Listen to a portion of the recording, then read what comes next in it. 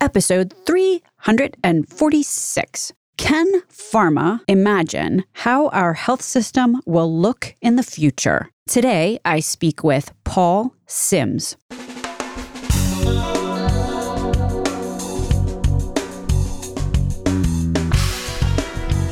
American healthcare entrepreneurs and executives you want to know. Talking. Relentlessly seeking value.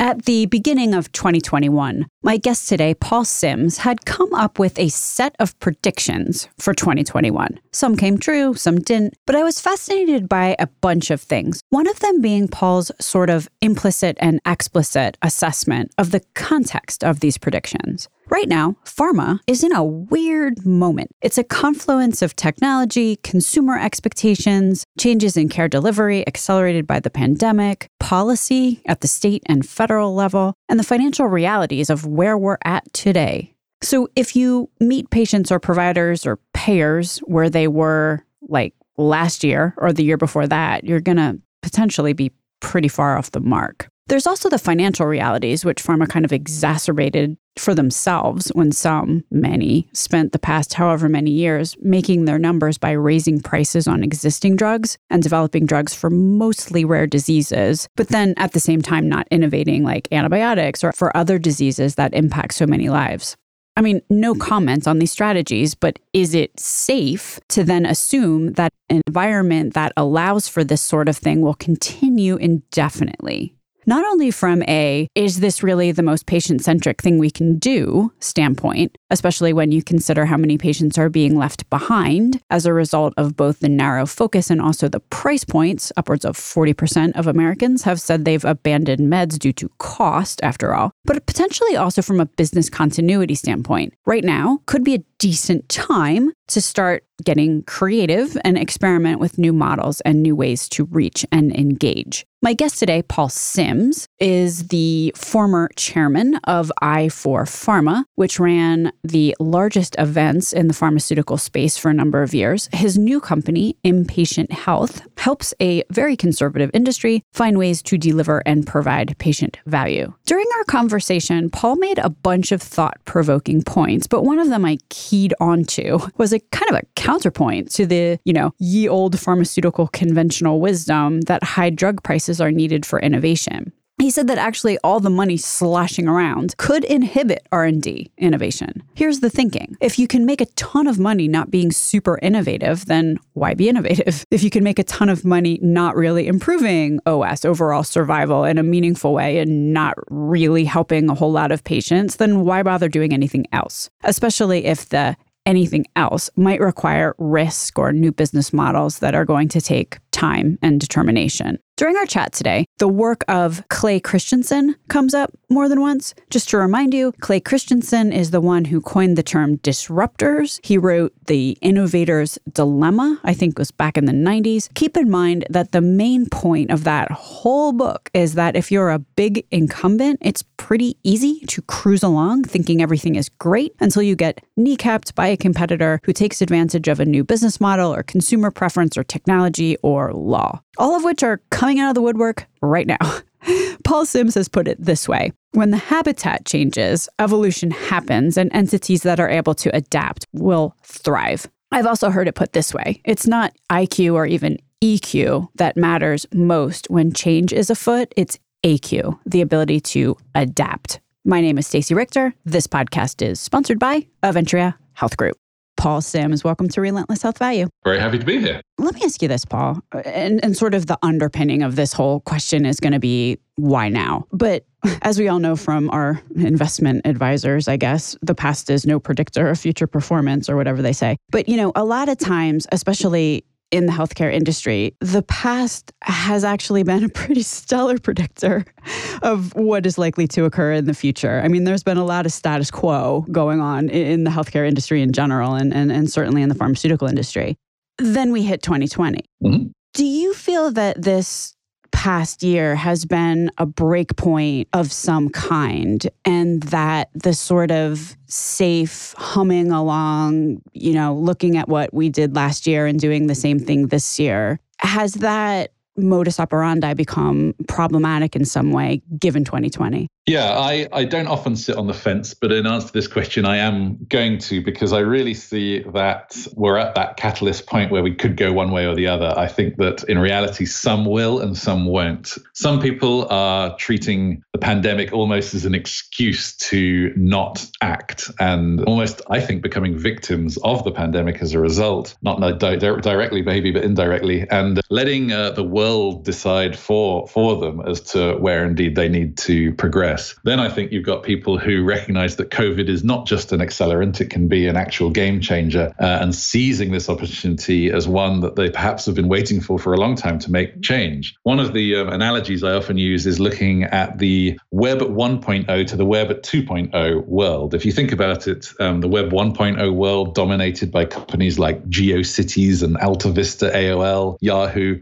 pretty much all those companies are dead now or near dead. So the disruption in the world of tech has been so extreme that it's completely replaced the dominant companies within a period of 20 years or less. That's extreme, I guess, certainly compared to healthcare and pharmaceuticals. But what actually created such a heavy change? Did something big actually happen? As far as I can tell, the only things that really happened were that the internet became more ubiquitous and a bit faster. I guess it transitioned to our mobile phones. But apart from that, nothing actually changed. What did happen was a new generation of companies realized we'd got to a certain point, a certain threshold where enough of us were online such that they could create a different business model entirely. And you can't imagine Uber offline. You can't imagine Snapchat offline. You can't imagine many of these companies offline because they were only born in the ubiquitous internet world. So don't be surprised, I would say, if in garages up and down the country and across the world, the new business models are being generated. You may not be able to see them yet.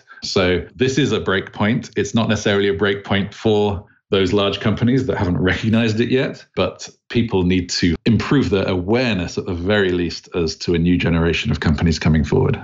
Rita McGrath wrote a book called Seeing Around Corners, and she is a colleague of Clay Christensen, who wrote The Innovator's Dilemma. She just has any data point imaginable that shows that, change happens really slowly until it doesn't. And then it happens really fast. Yeah. So, It's so hard because when customers leave you, they don't write you a nice message that tells you why they're leaving you and the fact that they found a new, better alternative solution. That unfortunately doesn't exist. You just have to be aware of them. And of course, so many ventures don't go anywhere, but it's the classic Blockbuster Netflix story. It's the classic Kodak digital story. It's there are so many examples, BlackBerry even and iPhones. I'm looking at a McKinsey quote right now, which here's the quote. Indeed, recent data show that we have vaulted 5 years forward in consumer and business digital adoption in a matter of around 8 weeks. The other aspect of this is just the massive, encroaching on everybody else's business that's going on everywhere else in the healthcare marketplace. Payers are becoming providers. Providers are becoming generic drug manufacturers and tech companies are becoming PBMs. Pharma just kind of separating itself from that whole fight over captive populations certainly doesn't seem to be the best way forward here. My question is, what now is the new business model that can exist in that world? We have to embrace things that we're not used to embracing. We have to be artistic, not just creative. We have to, really take ourselves out of our comfort zone, expose ourselves to different cultures, places, environments in order to do that effectively. Not saying that means we're going to go on the road of the crazy idea, but if we don't consider it, then unfortunately that's where we're failing.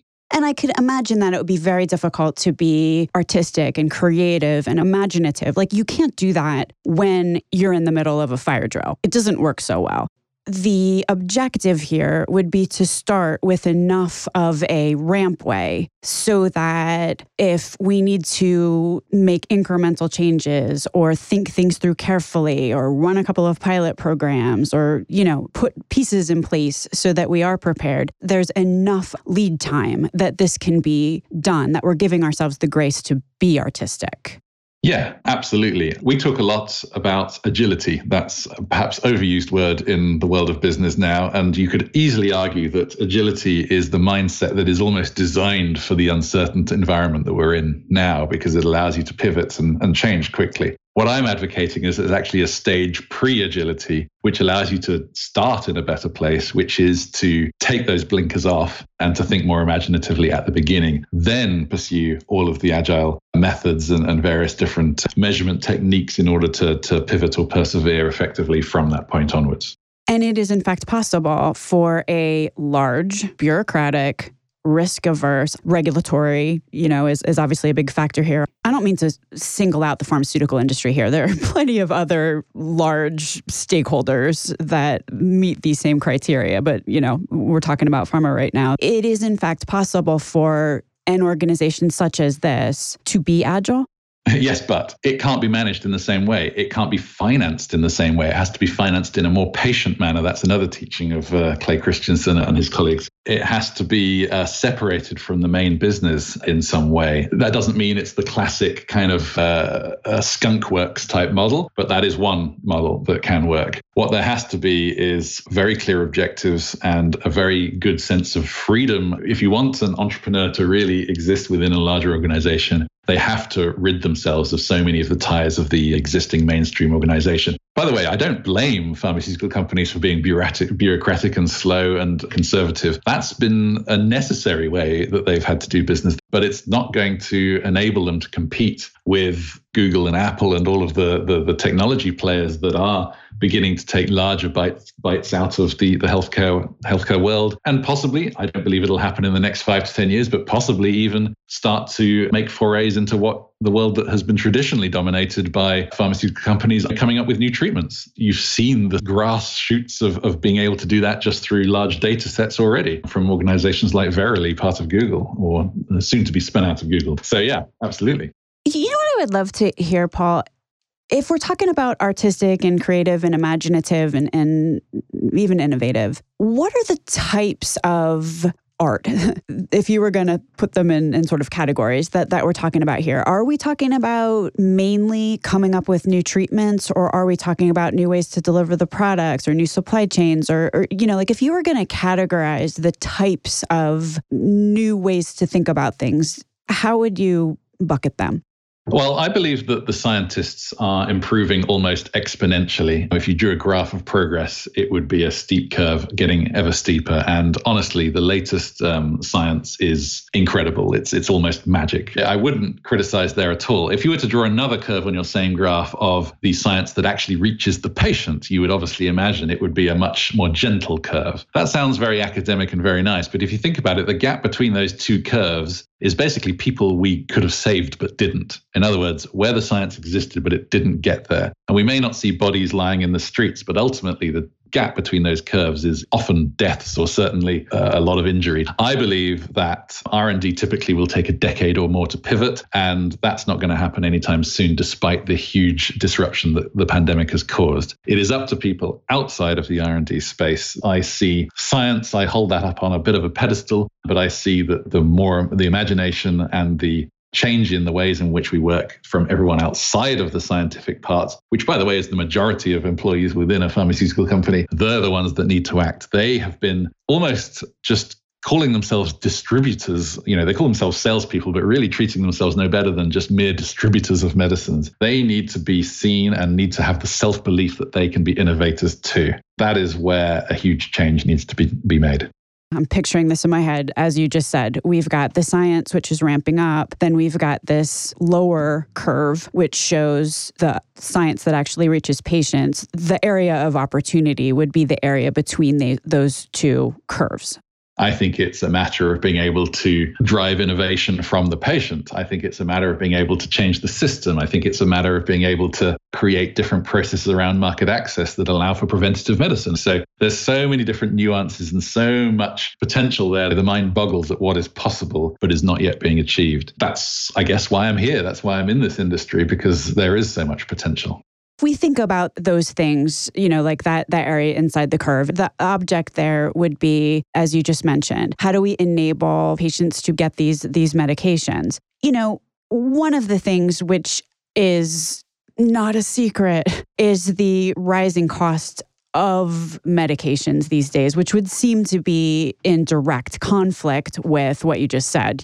On one hand, we're trying to enable patients to gain access to these medications, but then on the other hand, obviously price is a pretty clear barrier. How do you navigate that conflict? The sad story is that the main way that the industry has increased its profits over the past few years has mainly been through just price rises without a corresponding increase in value. In fact, healthcare generally as a sector is vying for education as the industry that has increased its prices the most without a corresponding change in value. And that is very, very sad indeed. And then the industry has focused on specialty medicines. I find this very difficult to cope with. I regard it as if the automotive industry was to only make Ferraris, right? Ferraris are probably wonderful cars and have their place in the world, but they are only suitable for a very small segment. And if the entire car industry made Ferraris only, you can imagine how quickly that would fall out of favor and how poorly it would do. So, we're in a situation here where the industry has focused so heavily on the science and so heavily on these advanced medications, which are wonderful, but has neglected that middle because they haven't been able to generate the revenues from it, and they can't see a route out of it. In fact, I think it's quite sad when major pharmaceutical companies have dropped research in areas as significant as diabetes and chronic heart failure. We all know the story of antibiotics and how little research there's been in there, despite the general world level need for that. I personally, and I actually find that most people on an individual level within the industry actually agree with me. It's just on a macro level that they can't say the same. They actually think that prices should fall, particularly in the US where they are higher, because I think that would generate the necessary innovation that is absolutely required to serve patients better. If we couldn't make as much money out of some of these treatments, yes, it would be horrific to employees who are depending on the financial performance of their companies, but I think it would provide the abyss that they're staring into that would actually generate the kind of change we need. Painful in the short term, better in the long term. I genuinely believe that. We had Dr. Bruce Rector on the show. It was probably a year ago now. But one of the things that he very clearly stated is that I'm going to say no, very few, but I'm pretty sure he said that no pharma company that has manufactured an antibiotic has made money in the past, however long. So I could see how it would be very difficult. I think we need government. I don't think that any C-suite leader is going to do anything that's going to lower the profitability of their company deliberately, even if it helps them in the longer term, because shareholders are obviously the owners of these companies and demand short-term profits. What we need is for governments to grow more teeth and to actually enable stronger price controls of various different descriptions without obviously killing competition and all of the free market things that we might want to keep. But we absolutely need that price pressure. So we absolutely need government to be the pressurizing factor. That's, I would argue, the role of government. Polluters do not throw random chemicals into lakes because government prohibits them to do so, despite it being the most profitable thing for them to do. We need intervention, and I don't think it's anti-competitive or anti-free market to say so. One of the things that you're saying is a little bit in counterpoint to the promoted tweets, which are showing up in my Twitter feed anyway, advocating the point that to protect innovation, prices have to be high.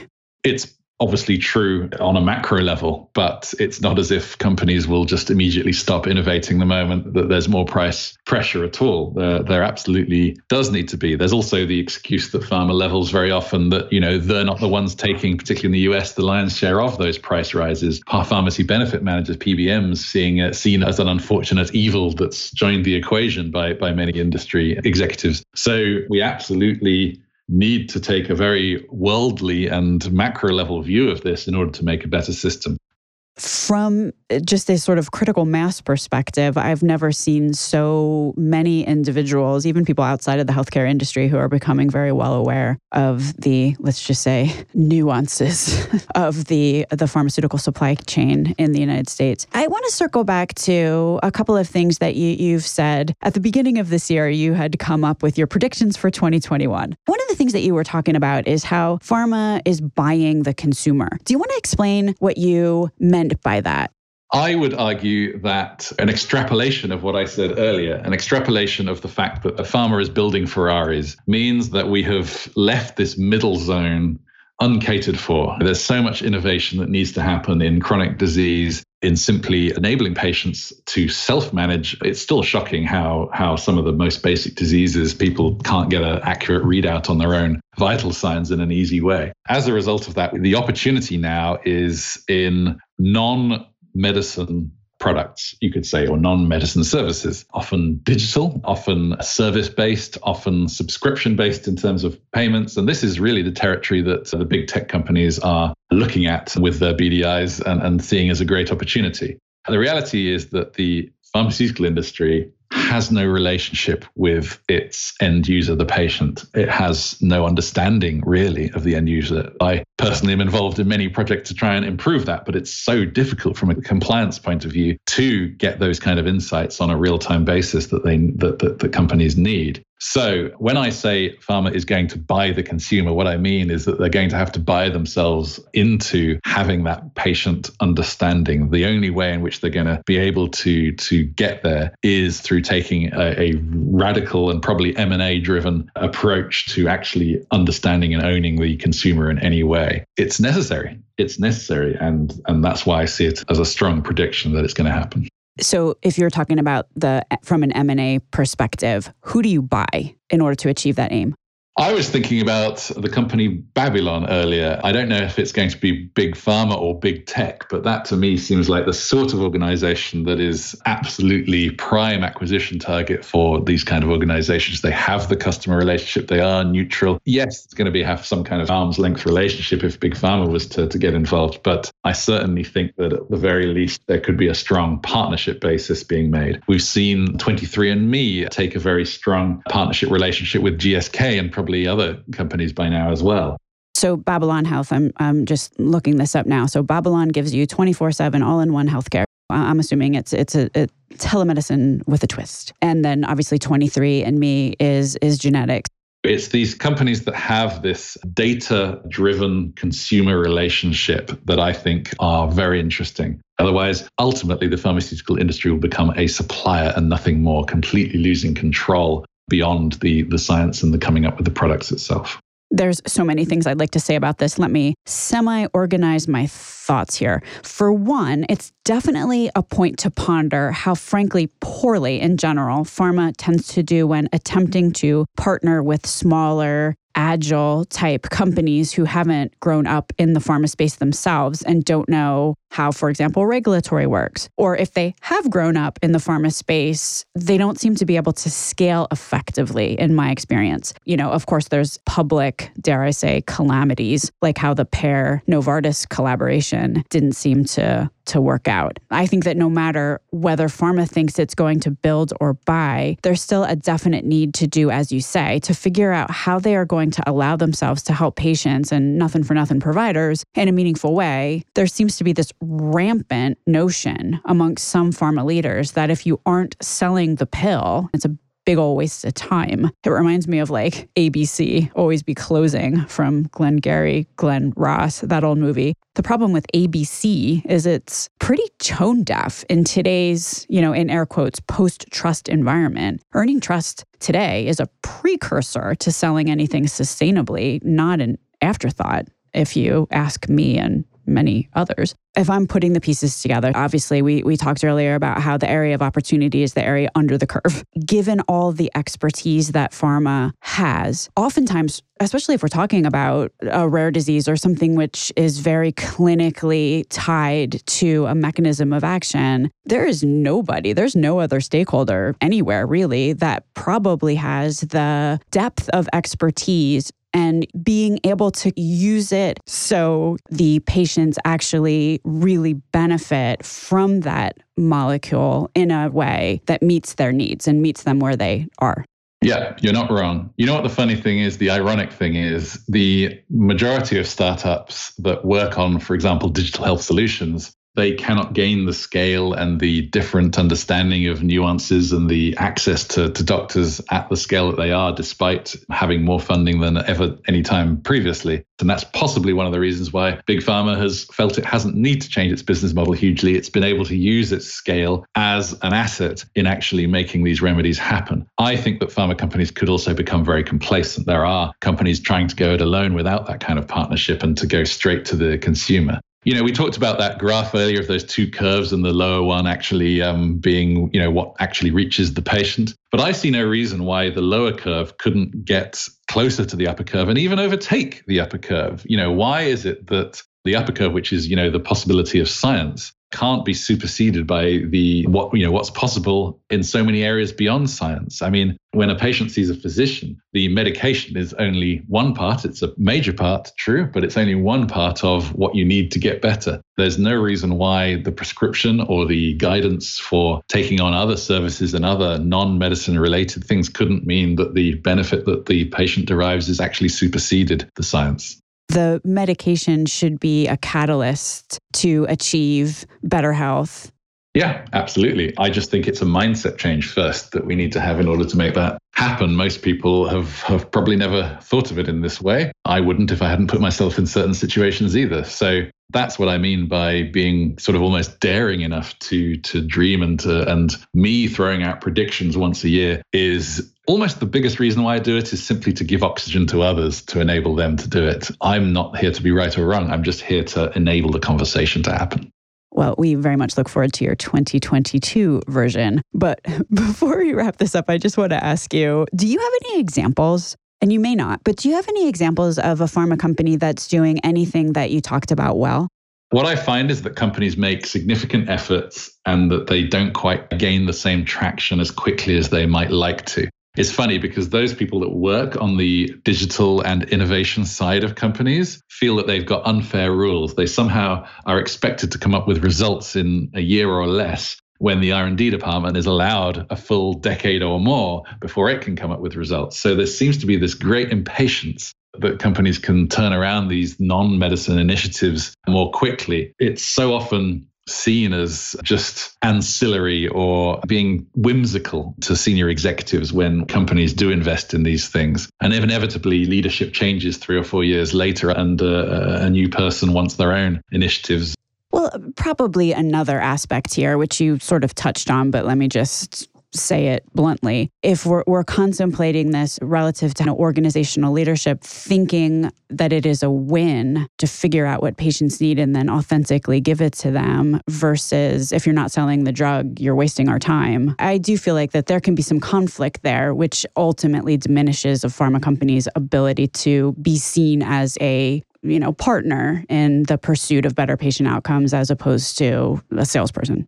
Yeah, everything you just said is why I think that government needs to act, because I think we ultimately need to ask the question, what are we paying for? Are we paying for medicines? Are we paying for pharmaceutical companies to become suppliers? Or are we paying for value? Are we paying for whatever it takes, whatever it might be, to change the fundamental way in which we look after ourselves and to stay healthy? And I think that a lot of governments, again, have this short-termist view and they focus solely on cost when actually a slightly more long-term and a slightly more open-minded view might allow pharmaceutical companies to be reimbursed for more of a service than a product model and to be able to think more imaginatively about what it is that they provide. You mentioned that pharmaceutical companies have the reach, the expertise, the power, the sway, the know-how about different health systems. They do. They're just not using them yet because they're not going to get paid to use them right now. So there's a huge missed opportunity. This is another reason why I say we're an immature industry, because as the environment changes, and that's what obviously creates changes in evolutionary generally, as the habitat modifies, then that's where these new species will emerge and we'll have more sophisticated species overtaking the world that we live in and to patients' benefit.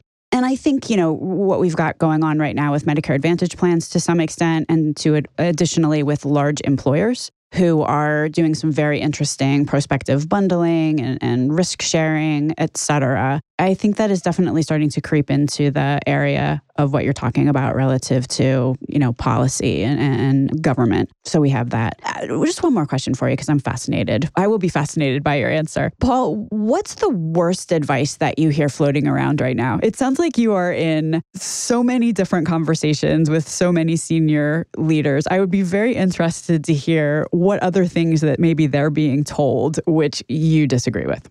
The first thing that came to my mind when you said that is just how much energy is spent on things like customer experience and branding within the pharmaceutical industry. I mean, if you think about travel, when you book your next vacation, are you going to go to every single hotel website and compare and contrast them before you make your decision? Or are you going to go to, booking.com or TripAdvisor? When you book the flight, are you going to go to each carrier's website, or are you going to go to one of the portals? It seems to me that the pharmaceutical industry's reaction to the pandemic has been, we need to double down on differentiating ourselves through good branding and making sure that we're pushing the doctor into the zone that we want them to be in, when it seems incredibly inevitable to me that the actual feet on the ground will illustrate that what HCPs will value is being able to compare and contrast and get independent, verifiable information. So I just lament the amount of efforts and money and pain that's going to be wasted on this entire exercise. I think that the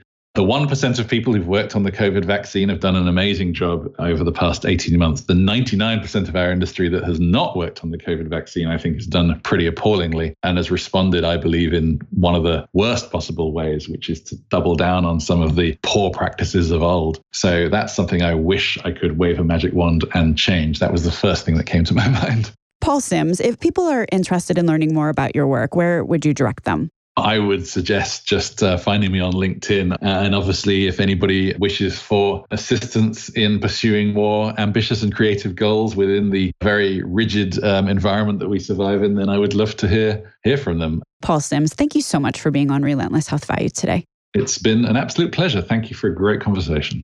Links to everything discussed on the program today can be found at relentlesshealthvalue.com. If you visit the website, relentlesshealthvalue.com, you will also find a complete listing of all of the shows that we have published thus far with leading entrepreneurs and executives in the healthcare space today. Another cool feature is, you can subscribe to the show so that every week the episode is automatically sent to you, so you don't have to remember to go to the website to download it. Thanks so much for listening.